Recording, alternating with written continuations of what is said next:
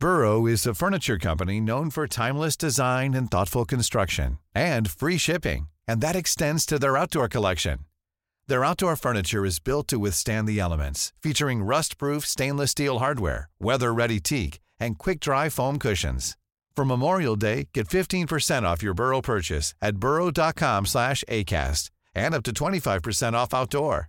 That's up to 25% off outdoor furniture at burrow.com/acast. Hiring for your small business? If you're not looking for professionals on LinkedIn, you're looking in the wrong place. That's like looking for your car keys in a fish tank. LinkedIn helps you hire professionals you can't find anywhere else, even those who aren't actively searching for a new job but might be open to the perfect role. In a given month, over 70% of LinkedIn users don't even visit other leading job sites. So start looking in the right place. With LinkedIn, you can hire professionals like a professional. Post your free job on linkedin.com/people today. Millions of people have lost weight with personalized plans from Noom. Like Evan, who can't stand salads and still lost 50 pounds. Salads generally for most people are the easy button, right? For me, that wasn't an option. I never really was a salad guy. That's just not who I am. But Noom worked for me. Get your personalized plan today at Noom.com. Real Noom user compensated to provide their story. In 4 weeks, the typical Noom user can expect to lose 1 to 2 pounds per week. Individual results may vary. Kampen mot et digitalt klasseskille I Trøndelag fortsetter. NTE legger fiberbredbånd for harde livet. For deg, for din bedrift, for dine unger og bestemora di. Sjekk om du kan få 100% trønderfiber. Gå inn på nte.no.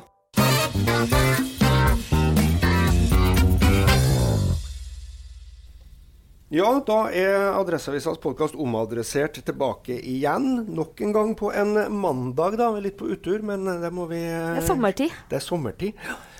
Vi har innkalt en ny gjest, ingen ringere enn Randi Ness. God dag. God morgen, god morgen. Du kan jo si noen ord om hvem du først, kanskje, for dem som ikke kobler helt umiddelbart. Ja, nå jeg jo snart hjemvendende trønder.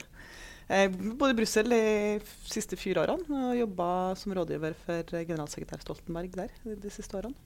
Og så tanken å flytte hjem nå til sommeren. Kan alt om NATO, Arbeiderpartiet og norsk og internasjonal politikk? Kan alt, det vel overdrive litt, men det klart at 4 år I NATO så kan man ganske mye om NATO og forsvars- og sikkerhetspolitikk, ja. Og så var du rådgiver for Stoltenberg før han fora. Det var jeg, absolutt. Så du kan litt om Arbeiderpartiet, ja, og så har du vært Arbeiderpartipolitiker. Ja, og jeg har sittet, for deg som så glad I fylkestinget og fylkeskommunen, så jeg har sittet I fylkestinget I tidligere Nord-Trøndelag, og det det var utrolig spennende, så jeg jobbet 4 år I Finansdepartementet I tillegg, før jeg begynte å jobbe for Stoltenberg. Og vi skal snakke både litt om NATO og verden og Trøndelag og Arbeiderpartiet og VM kanskje også. Foruten Randi så Harry Tiller på plass og politisk redaktør Tone Sofie Aglen her. God dag. God morgen. Og Terje Eidsvåg, kommentator. God dag. God ettermiddag. Ja, det har jo vært mye turbulent på den internasjonale scenen nå, ikke minst rundt NATO og den amerikanske presidenten og alt det her. Og Randi, det har du suttet midt oppi. Hvordan står det til I forsvarsalliansen for tida? Akkurat for NATO sin del så går det ganske bra. Det jo litt som generalsekretæren har sagt I det siste, både når han var I London I forrige uken, og som på en måte litt budskapet hans frem til meg I toppmøtet nå I midten til juli, jo det at ja, man ser ganske store uenigheter og ganske store splittelser, både mellom Europa og USA, men også internt I Europa. Og det klart man ser uenigheter både på klima, Iran-avtalen, på handel ikke minst. Men samtidig så ser man jo det I NATO, der ser man kanskje et område hvor det ikke så stor splittelse. Det at man klarer å liksom beholde det transatlantiske båndet. Så man har jo hatt uenigheter før, og I NATO. Men selv om det uenigheter på en del av de viktigste områdene, så det noe med forsvars og sikkerhet som så viktig for oss. Jeg tror og det ser man jo, at statslederne klarer å bli enige om det. Og det har man jo gjort, og man har jo også sett områder hvor det klart det vært stor splittelse mellom Europa og USA. Men samtidig så skjer det jo at USA gjør det de skal gjøre I NATO. USA liksom kommer tilbake til NATO med flere amerikanske soldater, det skjer da på Værnes blant annet. Og Så jeg er ikke så bekymret for NATO. Det er ikke. Nei. Og så er det jo toppmøte nå i juli, og da får vi jo forhåpentligvis se at det fortsatt er enighet i alliansen. Det virker jo som at Donald Trump ville, eller det ikke bare virker sånn, men det er jo America first, og i hvert fall ved inngangen så virker det som at han hadde et litt annet syn på dette med hele forpliktelsen NATO har i Europa særlig også. Føler du at det har vært en ny politisk linje, eller står man liksom ved det faste og trygge når det gjelder forpliktelsene i Europa også? Også på de forpliktelsene som USA har overfor NATO, så står de jo på det. Det er jo presidenten vært klar på, både i forhold til at man er tydelig på artikkel 5, altså alle for en for alle, og at man stiller opp for hvordan det skal være et angrep. Så er jo amerikanske presidenten vært tydelig på at europeiske allierte må betale mer til forsvar. Og det kan man jo forstå. Altså I mange år så har europeiske allierte betalt mindre til forsvar, mens USA har betalt en mye større andel. Så det skjønner man jo at de er uenige. Men nå gjør jo europeiske allierte det. De øker sine forsvarsutgifter, og det tror jeg er bra, sånn at du får en bedre balanse mellom Europa og USA. Og Trump var vel positiv til Stoltenberg også. Hva var det han sa? Great man. Stoltenberg er jo det. Ja, du var jo nettopp i USA og møtte Trump. Hvordan inntrykk fikk du da? Altså, han er jo en annerledes politiker. Ser du det? Ja, det er det jo ikke noe tvil om. Og det er jo en helt annen opplevelse å være i Det hvite hus med Trump som president enn Obama som president på flere ulike måter. Men samtidig så er det jo alltid spennende å være i Det hvite hus og ha møte med presidenten og få med seg det som skjer rundt her. Det er alltid spennende å være i Det hvite hus og ha møte med presidenten. Ja. Jo, men det er noe med at det er liksom, for oss som alltid liksom, har vært politisk interessert, så er det spennende samme hvem som er president. Det tror jeg på. Jeg er litt nysgjerrig på den der, jeg synes det er fascinerende titel, rådgiver. Så vet jeg jo at folk, hvis er du snekker, elektriker eller journalist, så blir man gjerne spurt av venner og bekjente på fritida om å bidra med det man gjør. Er det sånn også for rådgivere? At man blir spurt om å liksom rådgi samme på hva? Nei, ja, samme på hva. Ja, jeg tror nok du blir, i den grad du er liksom rørlegger og elektriker, så blir du nok spurt om det mer, tror jeg da. Ja, men også men merker du på en måte noen grad at jobben smitter over på fritida også? Ja. Det gjør det nok, og så er det nok litt den jobben i er nok litt sånn altoppslukende. At det er litt sånn 24 timer i døgnet, absolutt. Så og det er jo grunn for at det er på en måte greit å gjøre den i 4 år, men da er det jo på en måte nok, og da er det greit å flytte hjem. Det er noe med at det er en jobb som krever ganske mye, da. Hvordan er det liksom, nå har du jo reist verden rundt og møter alle mulige statsledere, og det er jo en spennende jobb. Hvordan er det liksom å komme tilbake til Trondheim? Ja, nå kan vi jo si at Trøndelag Arbeiderparti, du trengs jo kanskje de diplomatiske fredsbevarende evnene tilbake der også, men... Nei, altså det er jo vært 4 fantastiske år, og som er enormt spennende, men det er jo en grunn for at man flytter hjem, og det er jo for at man nå vil ha et litt annet liv. Nettopp det å ikke reise så mye rundt, og få et litt roligere liv, og et liv med... Altså jeg gleder meg litt til å få en sånn hverdag. Men er du trygg på at Jens klarer seg alene der nede i Brussel, da? Det er jeg trygg på. Det tror jeg skal gå bra. Ja. Nå er det jo sånn rop i Arbeiderpartiet da, om å få Jens tilbake som partileder. Hva tror du om det da? Er det noe som diskuteres? Jeg har sett det. Nå tror jeg det fine med Stoltenberg er at han alltid enormt fokus på det han gjør til enhver tid. Og nå tror jeg, og det er jo også sagt selv, at nå er det liksom jobben i NATO som betyr noe. Det er det han fokuserer på. Kjedelig svar, men... Ja, det er jo det. Men helt siden 80-tallet, 70-tallet så har det vært laget TV-serier om rådgivere av det politiske maktlivet, fra vel statsråd til West Wing, som kanskje er min favoritt, og du har House of Cards. Har du noen følelser av hvilken som du synes er nærmest opp til det du har vært med på? Det er et godt spørsmål, som jeg egentlig ikke har tenkt på før. Jeg vet ikke.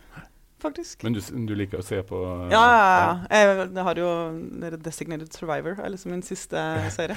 Ja, men den er så nå går det bare å vente på... Veldig skremmende, hvis det er den som minner mest om det å være i NATO. Jeg håper du er Tyrion i Game of Thrones. Jeg var jo litt sånn som deg, Tone, der. At jeg har jo fortsatt ikke sett det. Game of Thrones, du har ikke det ennå, da. Tone har jo sette seg opp på Game of Thrones, men jeg tror ikke vi skal åpne opp for det. Men du nevnte jo her, det er jo et viktig toppmøte i NATO nå i løpet av sommeren. så det rører noe seg på alle internasjonale arenaer. Erdogan påstår at han gjenvalgt i Tyrkia. Til stormende jubel. Med stormende jubel. Og vi vet nå hva som har skjedd med toppmøtet om Nord-Korea og alt det her. Så det jo en veldig sånn uoversiktlig og litt sånn skummel internasjonal scene som spiller seg ut. Sånn, hvilken rolle skal dette toppmøtet spille til å eventuelt roe ned noe av disse konfliktene vi ser rundt omkring i verden, for å liksom, litt innom den mer seriøse biten av det også? Jeg tror det absolutt aller viktigste for det toppmøtet i juli å vise at alliansen står samlet. Det for så vidt viktig på et kvart toppmøte, egentlig, men ikke minst nå. Når man har sett at det flere som har stilt som spørsmålstegn ved den transatlantiske solidariteten, så tror jeg det å ha 29 statsledere, fra Tyrkia til USA, til Norge, til Italia, at de statslederne står samlet om liksom, våre liksom, felles verdier i NATO, men også står samlet om den oppbyggingen man må gjøre av forsvaret både i Europa og USA, kampen mot terrorisme ikke minst, det å ha en troverdig avskrekking. Altså, det jo beslutninger som forhåpentligvis kommer til å ta på toppmøtet i juli. Og det klart at når de beslutningene tatt, så viser det at alliansen står samlet.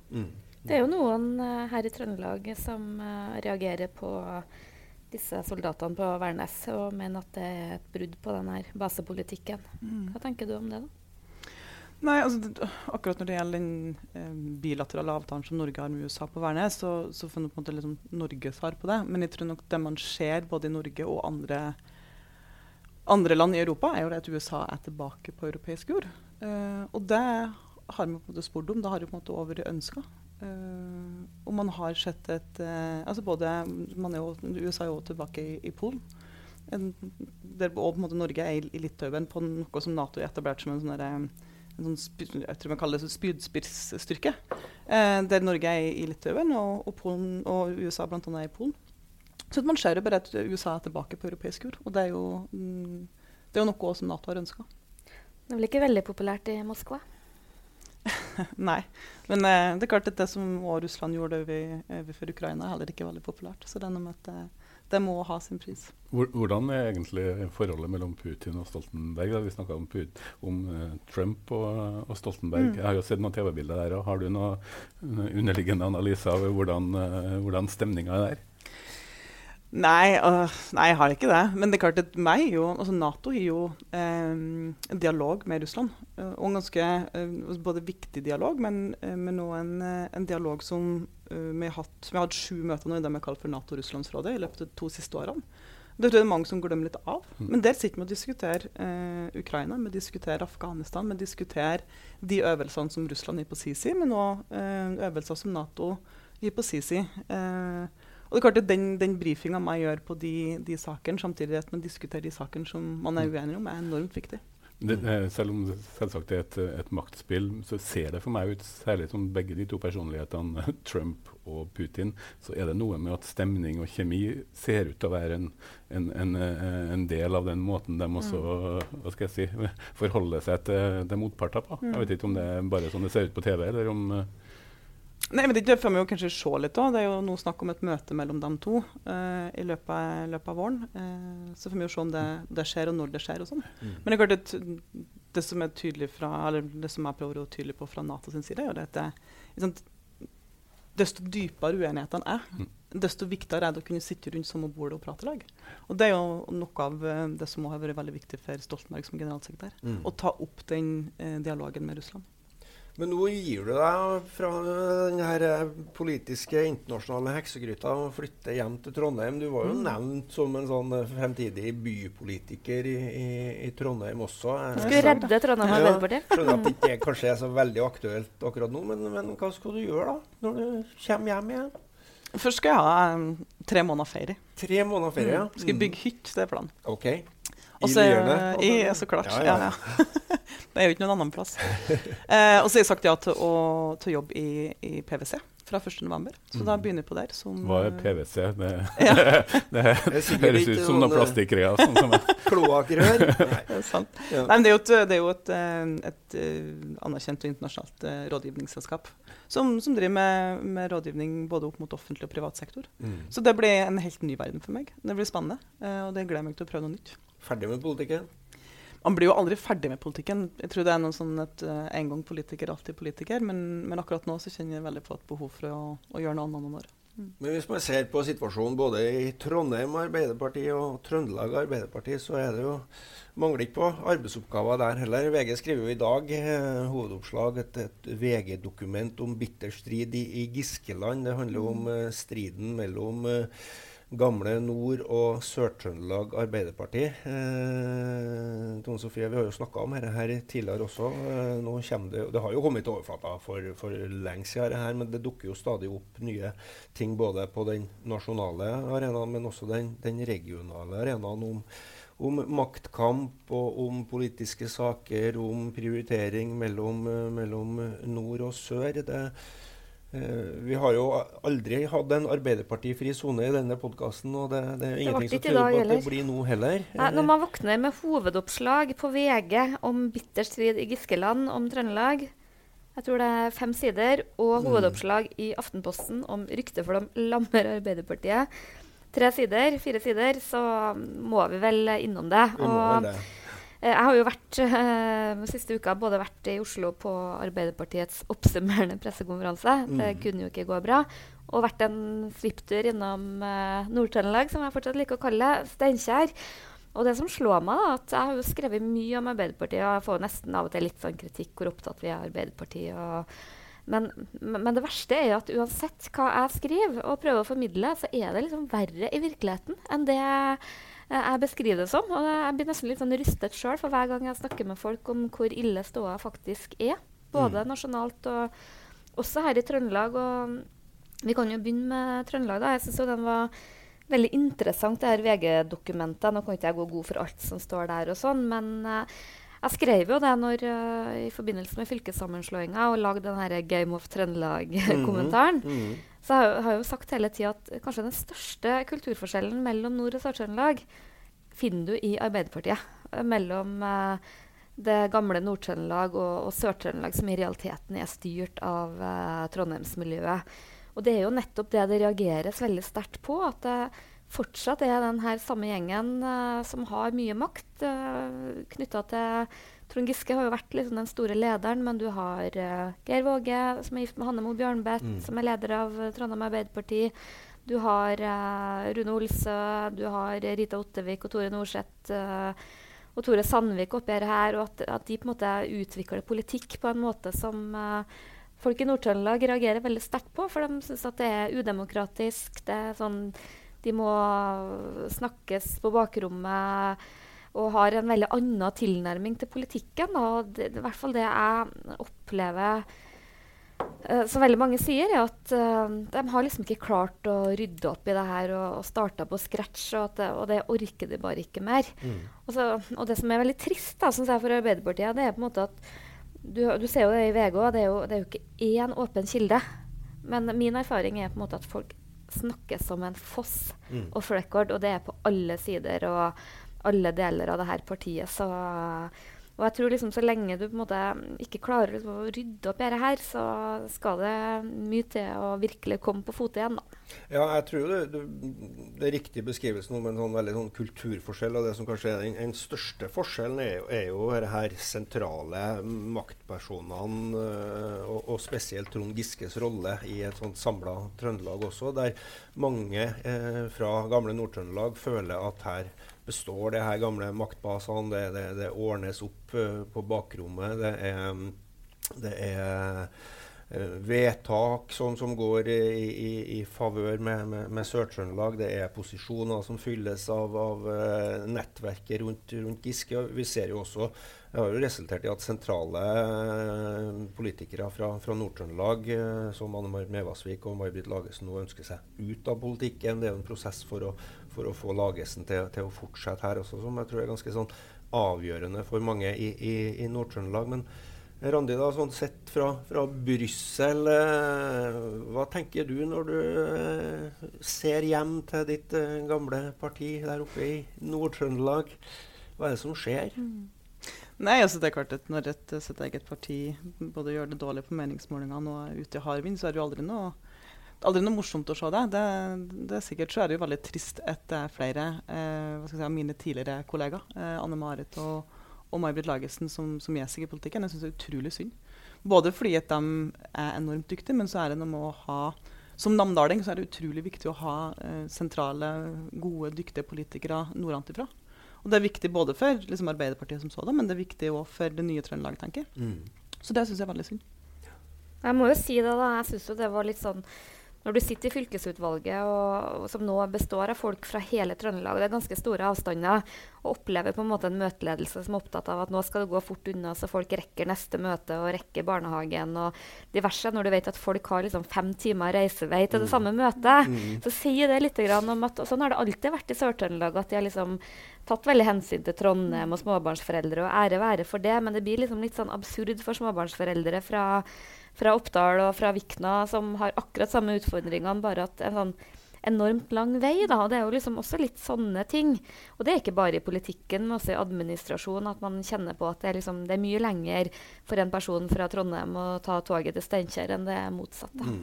Det startet jo egentlig ganske bra i denne Trøndelagsprosessen, og vi feiret nå litt i forrige uke denne trønderlåta som går viralt på sosiale medier, men under overflata så det jo helt åpenbart at i hvert fall Arbeiderpartiet har store problemer med å få samlet dette Trøndelag. Da. Mitt inntrykk jo at det går bedre i mange av de andre partiene. Altså et Senterparti som for så vidt har i hvert fall ulik større maktfordeling mellom det gamle Nord- og Sør-Trøndelag, har jo tilsynelatende klart det på en noe bedre måte.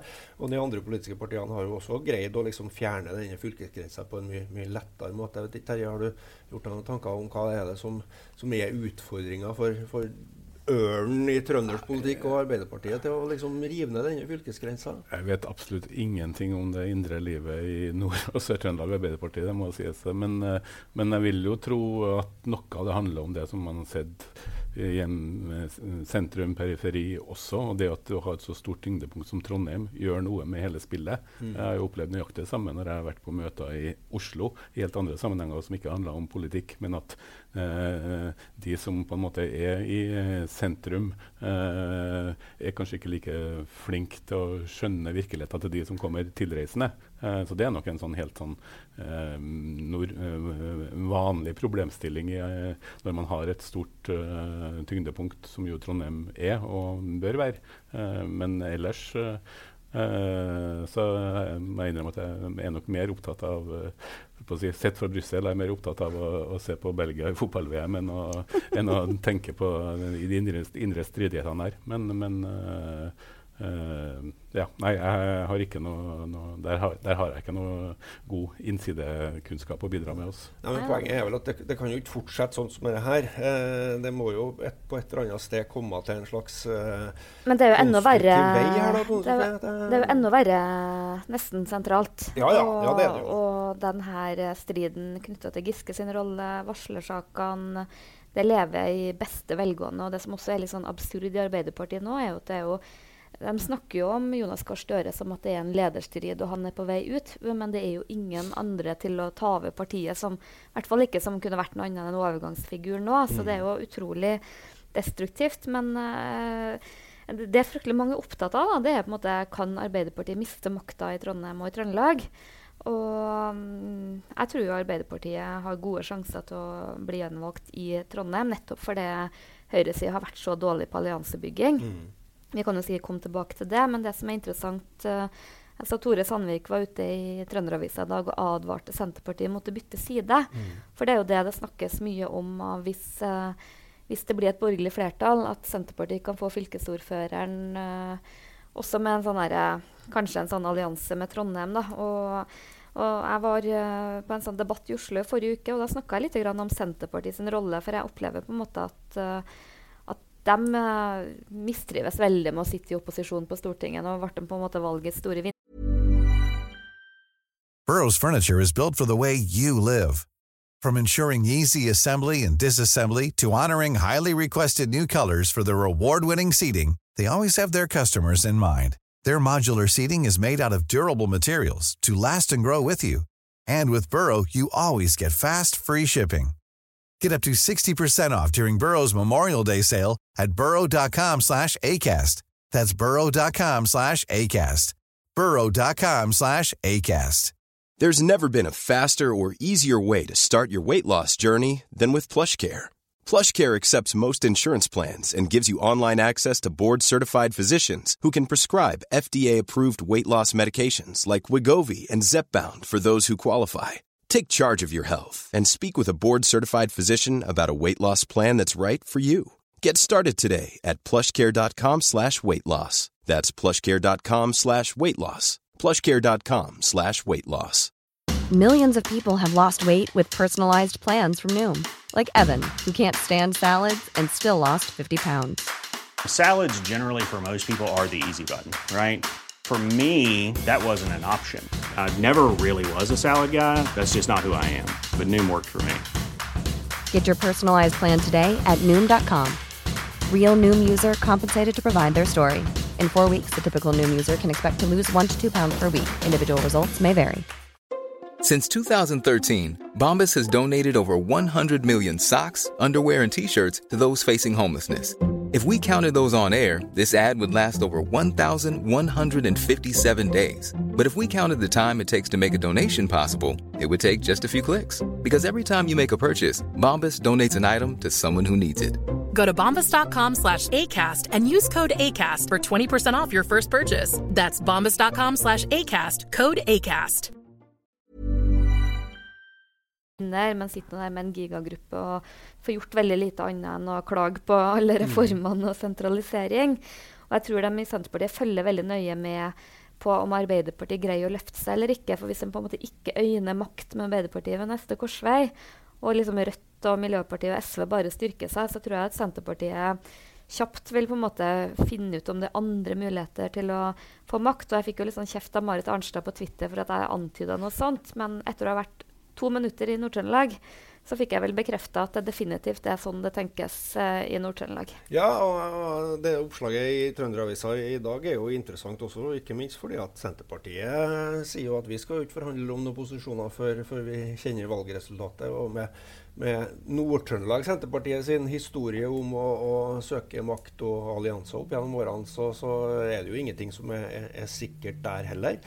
Samtidig hører jo med det bildet her at hverken Tore Sandvik, fylkesordføreren i Trøndelag, eller Trondheimsordfører Rita Ottervik har jo sagt om de ønsker å fortsette og la seg renominere. Så vi går jo nå inn i en sommer også, med liksom sånn 1 år til virkelig denne valgkampen rulles ut, uten at Arbeiderpartiet hverken på fylket eller i fylkets største by har avklart hvem som skal på en måte lede an i det her. Så hvis du liksom ser alt under ett her, så tegner det jo et bilde av et parti som har mer enn nok med å krangle internt, og det blir det veldig lite politikk av, og det blir det veldig lite begeistring i velgermassen av også, så jeg tror nok at det er mange som ser muligheten for et skifte både i Trondheim, som sitter lenger inn, jeg er enig med Tone Sofie i det, men at en ny sånn allianse i trøndelagspolitikken kan jo skape en helt ny dynamikk, en helt ny dramatikk fremover også. Så hvis ikke Arbeiderpartiet har tenkt å begynne å drive med politikk snart, men å fortsette med maktkamp og intern stridigheter, så tror jeg det her kan bli veldig spennende frem mot et fylkes- og kommunevalg i september 2019. Men så driver jo, det er jo litt urettferdig da, for Arbeiderpartiet driver jo politikk, og jeg synes det er litt synd på dem på Stortinget, for sånn som Ingvild Kjerkol, som jeg nevnte forrige gang også, hun står nå på og men alt overskygges jo. Ikke sant? Ja, det er det som er poenget, at de greier jo ikke å dyrke en seier en gang, for de har noen sånne, men vi får nå se det. Jeg tror jo at noe må skje snart for å komme seg videre her, men jeg tror jo at Rita Ottervik fortsetter. Jeg kan ikke skjønne at Arbeiderpartiet har noe annet valg, og heller gjør det som de fleste partiene gjør det jo å skifte frontfigur i perioden. Det så vi jo Johan Arnt Elverum, Senterpartiordføreren på Stjørdal. Han tok jo gjenvalg, og så ganske snart så kronet han jo Ivar Vigdenes og sin etterfølger. Og det jo mye lettere å vinne valg som etablert ordfører enn som ny. Så, men det sies jo, det hadde jo en sak til oss om at hun satt og ventet på hva Karianne Tung sa. Og etter hva jeg forstår, så ikke hun interessert i å komme tilbake, men det veldig mye rykter da. Det mye rykter. Men det interessante jo hva skjer i Trondheim, og jeg jo veldig spent på nominasjonen i de andre partiene, for jeg tror ikke Venstre, Høyre og FrP klarer å få noe flertall alene. De helt avhengig av å få med flere parti, og så lenge Gjermund Lykken blir renominert i KrF, som vi bruker å si på spøk så rød at Rødt blir rød av misunnelse, så tror jeg ikke han kommer til å bytte side, og Senterpartiets Marte Løvik og Rita Ottevik har jo vært veldig nære, så det må i så fall være et eller annet de ikke kjenner. Trondheim er vanskeligere, sånn sett, men ja. Ja, og det jo fordi de borgerlige har vært veldig dårlige på alliansebygginga, og det, selv om de nå prøver å ordne opp i det, så det her veldig langsiktig arbeid. Du må være raus med små partier over år for at de skal holde ut da. Ja, du må, det Men hvis vi nå først i Trondheim, så foregår det jo store forandringer av byen nå. Det har jo vært et tema i Adresseavisen den siste uka. Vi har jo snakket om rehabiliteringen av torget tidligere, som nå stengt og ser ut som et digert krater. Så kom jo også her innføring av Miljøgata i Olav Tryggvasons gate. Tok nå bussen forbi der i dag, og det som skulle bli en miljøgate, det stablet opp med gule og røde dekk og noen sånne plastikkgjerder som gjør at det ser ut som liksom dagen etter Namsosmartnan når jeg vokste opp her. Det ligner mer på en krigszone og en sånn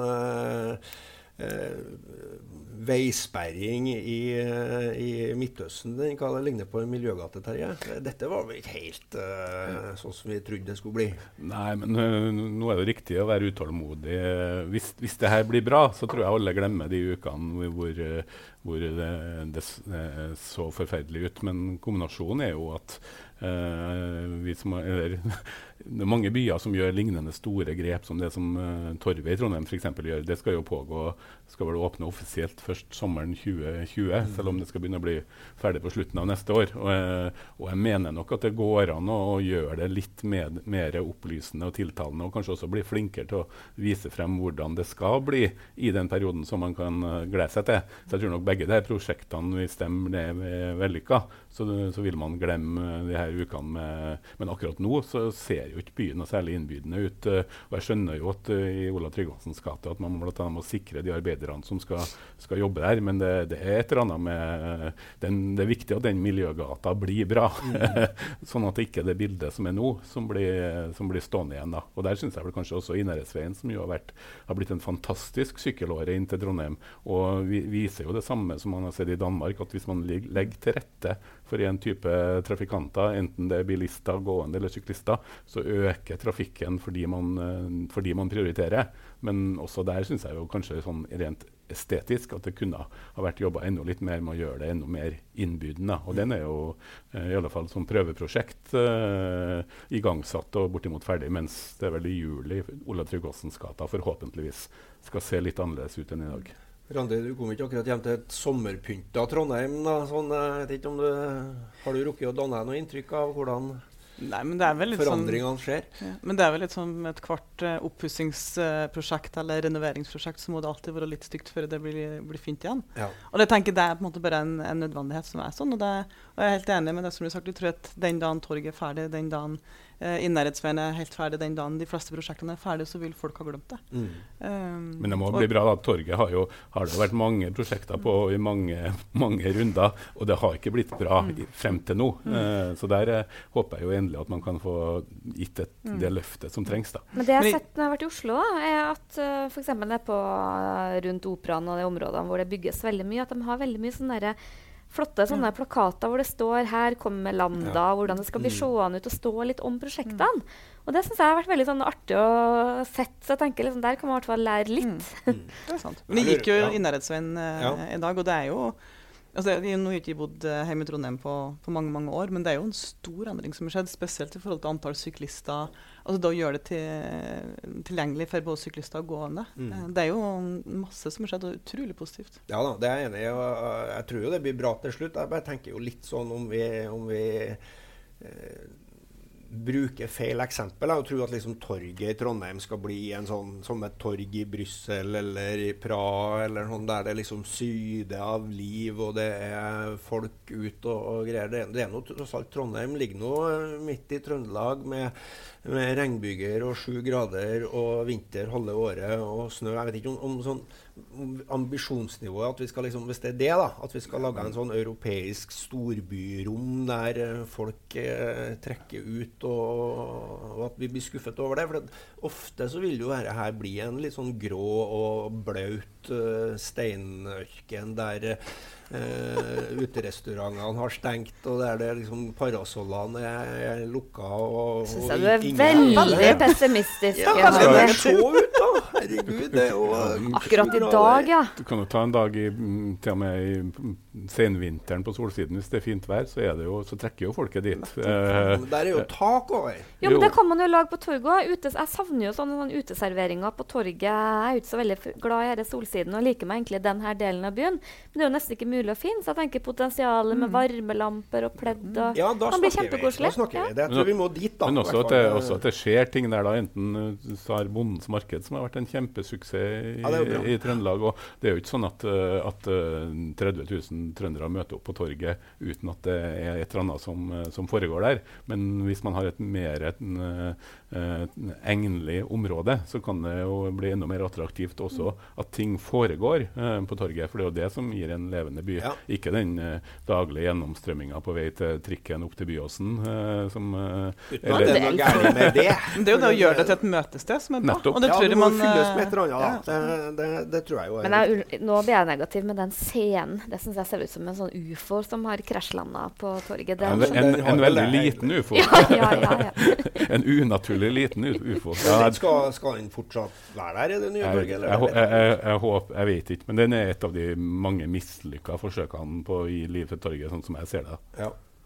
Men det jo som sagt her, at hvis man skal pusse opp, så må man finne seg i at det litt kaos innimellom. Men jeg har tenkt mange ganger det må være en utrolig utakknemlig jobb å jobbe med sånn veiarbeid. For alle sammen klager vi jo veldig på veiene og må bli bedre og sånne ting, men de som står der, og alle jo sur. Ja.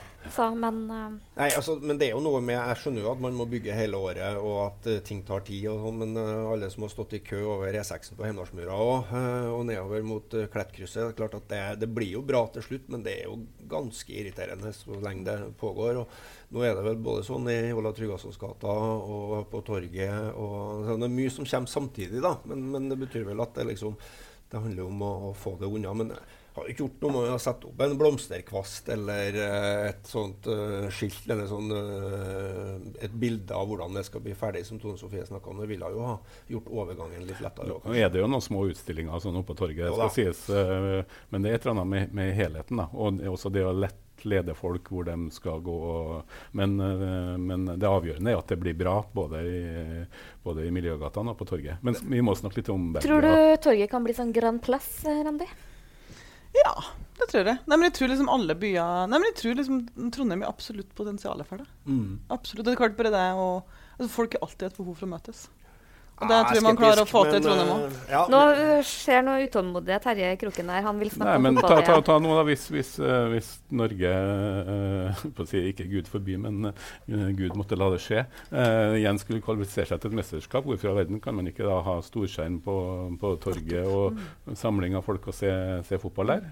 Det kan man jo ha selv om Norge ikke kvalifiserer. Ja, det har man på festningen nå, et veldig bra nytt tiltak i Trondheim. Men siden du kommer fra Brussel, så må vi jo snakke litt om Belgia, som for meg i hvert fall har vært en av de store gledene å følge i det fotball-VM her. Et land som nesten alltid har vært det som jeg kaller for underachievers, eller at de har underprestert. Da.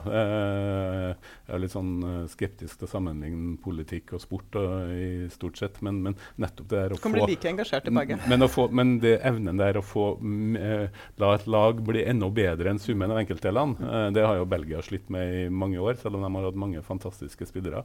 Men nå er det noe på gang i Belgia, sånn som jeg ser det. Og fotball i Belgia er jo litt politikk også. Fotballaget i Belgia er jo liksom det som hellig lag, hellig hop Belgia som land. Så det er klart at det er jo virkelig det eneste som er på en måte liksom det store nasjonalsymbolet i Belgia, det er jo fotballaget. Men også det drama som kommer frem etter at Lukaku som spiller, som jo jeg håper og tror kanskje kan bli toppskårer hvis ikke Belgia roter seg bort i sluttspillet. Den historien som han har gått ut med om oppvekst som lutfattig i Antwerpen med mor som blanda ut melka, og nå er med vann, og nå er den veien som han har gått i. Det synes jeg også på en måte er et interessant bilde på hvordan fotball faktisk fortsatt også for mange en måte, eller en viktig vei ut av opp i samfunnet, da, som han har blitt et veldig sterkt symbol på. Absolutt, absolutt. Nei, fotball-VM opptar jo mange, for noen er opptatt av Belgia, skjønner jeg, andre er mer opptatt av at England ser ut til endelig, ja, de møter jo England, Belgia. Ser jo endelig ut til å lykkes i et VM, begynner å lukte gull der, og nå blir det jo gruppefinale mellom England og Belgia. Jeg husker ikke når den kampen skal være, men det er vel litt til i løpet av uka her. Selvfølgelig. Så det er Island? Så det er Island. Ja, men jeg har jo mistet helt motivasjon for dette fotball-VM etter... Jeg var jo på Steinkjer-festivalen, så jeg fikk jo ikke sett dette, og så hadde jeg faktisk tenkt å spørre min sjef, da, som jeg var sammen med, om vi ikke kunne stikke av fra denne festivalen og fære på en fotballpub. Jeg kunne jo ikke spørre, for jeg ville bli brukt mot meg til evig tid, men jeg ble jo så lei meg men i morgen så skal de spille mot Kroatia. Jeg har fortsatt trua. Og Island er jo et godt eksempel på liksom, det er så fint å se at fotball fortsatt kan være noe sånn folkelig. Ja. De er jo et eksempel på noen som overpresterer. De er jo ikke bestandig så veldig vakre å se på. Nei, nå får du bedre i deg. Jo, i forhold til forutsetningene så er det et lag som er enda mye bedre enn summen av enkeltdelene. Overpresterer som et positivt element, mens Belgia har jo et mye større potensial, men ofte ikke har klart å utnytte det like godt som Island har klart. Vi hadde en liten veddekonkurranse i forrige podcast, Randi, på hvem vi tror vinner, og hvem vi heier på. Du heier på Belgia, skjønner jeg. Altså, jeg heier på Belgia og Island, men jeg tror jeg er ferdig heia med Island i morgen. Så da er det Belgia. Men det er jo 10 allierte land som er kvalifisert. Nei, er du sånn der heier Nei, men i NATO så bruker man spøk med det at forhåpentligvis er det i hvert fall en av våre land som vinner. Ja, så spiller det ikke noen rolle hvem som vinner VM, bare satser på Belgia. Satser på Belgia. Ja. Nei, jeg må si at vi kan jo ta en sånn oppjustert tipping her. Altså, mitt hjerte bakker jo for Island, ikke fordi at de spiller så fantastisk fotball, men fordi at det er en lagånd, og det er noe med et land med 360 000 innbyggere som gang etter gang manner seg opp og får det til. Det er vakkert. Det er noe vakkert med underdogs, men England tror jeg kanskje kan komme nå, så da må de jo eller ikke åpenbart. Det blir jo spennende å se om det lønner seg å vinne denne kampen mot Belgia, eller om det lønner seg å komme som nummer 2. Jeg frykter jo at man må møte Brasil i en åttendedelsfinale her, og det kan jo kanskje være vanskelig nok. Tone, du tror fortsatt på Island som verdensmester i fotball? Jeg gjør jo det. Nei, i et sånn realistisk øyeblikk så tipper jeg vel på Spania, men jeg må innrømme at jeg var litt sånn fra hofta, for det er det landet som har best rødvin. Så kanskje litt, men jeg liker jo også England. Det kan også diskuteres. Ja, det kan også diskuteres. Nei, det kan i hvert fall ikke diskuteres. Så, men nei da, England er ikke det verste. Nei. Det er jo mitt land i mitt hjerte, det. Terje, du er vel Tyskland-supporter? Du tør ikke si det høyt? Jeg er jo ikke. Jeg heia jo faktisk på Sverige mot Tyskland, og jeg følte jo veldig med han Jimmy Durmaz og den rasismen som har møtt han etter den kampen. Men jeg er jo spent på å se om England, hvordan de klarer seg når de møter et godt lag en gang da. Men ellers så er det Mexico og Belgia som har begeistret meg mest så langt. Bruker jo å være sånn at England ryker i en åttendedelsfinale på en brent straffe og sånt. Og jeg glemmer ikke når Island slo England. Det var så deilig. Ja, vi trenger jo ikke å snakke om det akkurat nå. Nei, vel da. Men ok, tida går fort, og VM har vi mulighet til å komme litt tilbake til senere også. Det vel tid til å runde av med noen tips om hva man skal forlyste seg med i trøndersk sommervarme for tida. Foruten VM, Terje, har du noen anbefalinger til oss? Ja, jeg har faktisk det. En skrekkfilm. I tillegg til å være en skrekkfilm, så er det også et veldig bra familiedrama. Hereditary heter den. Det er et ord som er veldig vanskelig for å si på engelsk. Hereditary, eller om det er hereditary. Jaha. Men på norsk så har den undertittelen Ondskapens hus. Da. Skrekkfilmer handler jo veldig ofte om tenåringer på hyttetur, hvor gjerne dumdristige jenter skal ned i kjelleren og sjekke et eller annet. Her er det en film som starter med at en gammel dame eller bestemor dør. Så det er et litt sånn dukkehjemfamilie. Fantastisk spill av Toni Collette fra Australia, men det er en veldig bra, smart og raffinert, men også veldig skremmende skrekkfilm. En av de beste filmene som går på kino akkurat nå, så den kan jeg anbefale varmt, også for folk som er litt sånn skeptisk til sånn sjokkskrekk, for det er ikke her, selv om den har en del scener som skremte meg skikkelig. Så for oss som er liksom feig på sånne skrekkfilmer, så funker det ennå? Ja, det mener jeg. Mens de som vil ha blodsprut og effekter fra start og mål, vil kanskje må tilvenne seg litt tid for de kommer inn i den her, da, for den her er veldig, veldig bra skuespillere. Ja. Randi, har du tatt med noen tips? Nei, jeg tror kanskje de vil anbefale folk å liksom ta turen litt nordover. Altså, det er jo til Lierne? Ja, men det er masse som skjer i Namdalen, og Namdalen er virkelig en flott plass å være på sommeren. Endelig flere som snakker fra Namdalen! Jo, men man skal ikke undervurdere det. Nei, det gjør vi overhodet ikke i denne podcasten, bortsett fra han. Nei, men sånn er det som Tossås-rock er det som heter, vet du, dere diskuterte Trondheim-rock for noen uker tilbake. Og Tossås-rock er jo en sånn heavy metal-festival oppe i fjellet, inne i skogen. Og dem som er over der, så er det helt fantastisk. Og det skrives altså Tossås-rock, da, for dem som er fra Lierne. Beklager. Men det foregår da 21. juli, og det tror jeg er en sånn opplevelse som du... Min mor var på det i fjor, og det trodde jeg aldri hun skulle oppleve, men det er en fantastisk opplevelse for dem som er der. Men Totsås er et sted, det har ikke noe med det tyske ordet tåt? Nei, det er et sted, det er der jeg vokste opp. Jeg trodde det var death metal i Namdalen. Nei, men Namdalen står jo alltid på anbefalingslista. Tid for sommeren er jo tid for mye, men også bøker.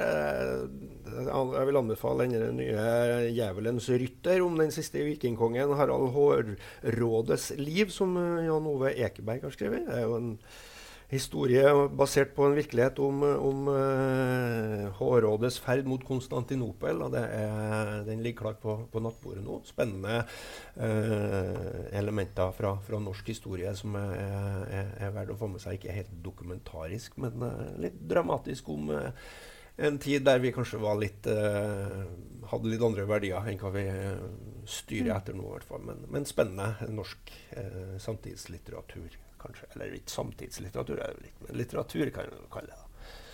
Tone Sofie, hva skal vi ta med fra deg? Ja, jeg må jo slå et slag da for trønderske spel. Spelsesongen er jo i gang, og til helga så skal jeg ut til Mausundvær og se Oda fra havet, og det har jeg faktisk aldri sett før, men det har jeg gledet meg til lenge å se, så endelig blir det. Og i fjor så jeg Elden på Røros for første gang, som jeg synes var veldig flott da. Jeg synes kanskje det sceniske var flottere enn selve manuset, men virkelig en opplevelse, og vi kan jo snakke om spillet og annet, men jeg synes det er artig å ha sett, selv om jeg ikke er sånn som fer tilbake hvert eneste år, og har det skjedd en forandring, så synes jeg jo at det er artig å få det med seg. Jeg har faktisk aldri sett Petosja. Jeg vet det er en stor skam. Nei, men fint, og hvis man ikke skal til Namdalen, så er jo Øyrekka utenfor Trøndelagskysten her, og Mausund vel verdt et besøk det også. Absolutt. Sånn sett. Vi må bare si en liten ting, Harry, for Terje går ut i en velfortjent ferie ganske snart. Ja, det gjør det, ja. Men vi gir oss ikke så lett. Nei, det her er ikke ferie før Så dere skal oppsummere fotball-VM, med andre ord? Det skal vi nok få til. Vi kan innkalle noen Jeg tenkte vi skulle ha litt sånn hjemme alene-fest fremover, og da er det stor fare for at det blir en politikk- og ornitologi-podcast. Det kan godt hende, ja. Men vi fortsetter nå gjennom sommeren, ikke hele sommeren da. Enn så lenge med podcast, men det er over for denne gang. Takk til Randi Næss, og velkommen hjem, og lykke til med det nye livet på utsida av NATO. Takk. Harry Tiller, Tone Sofie Aglen og Terje Eidsvåg takker også for laget, og på gjenhør. Ha det bra.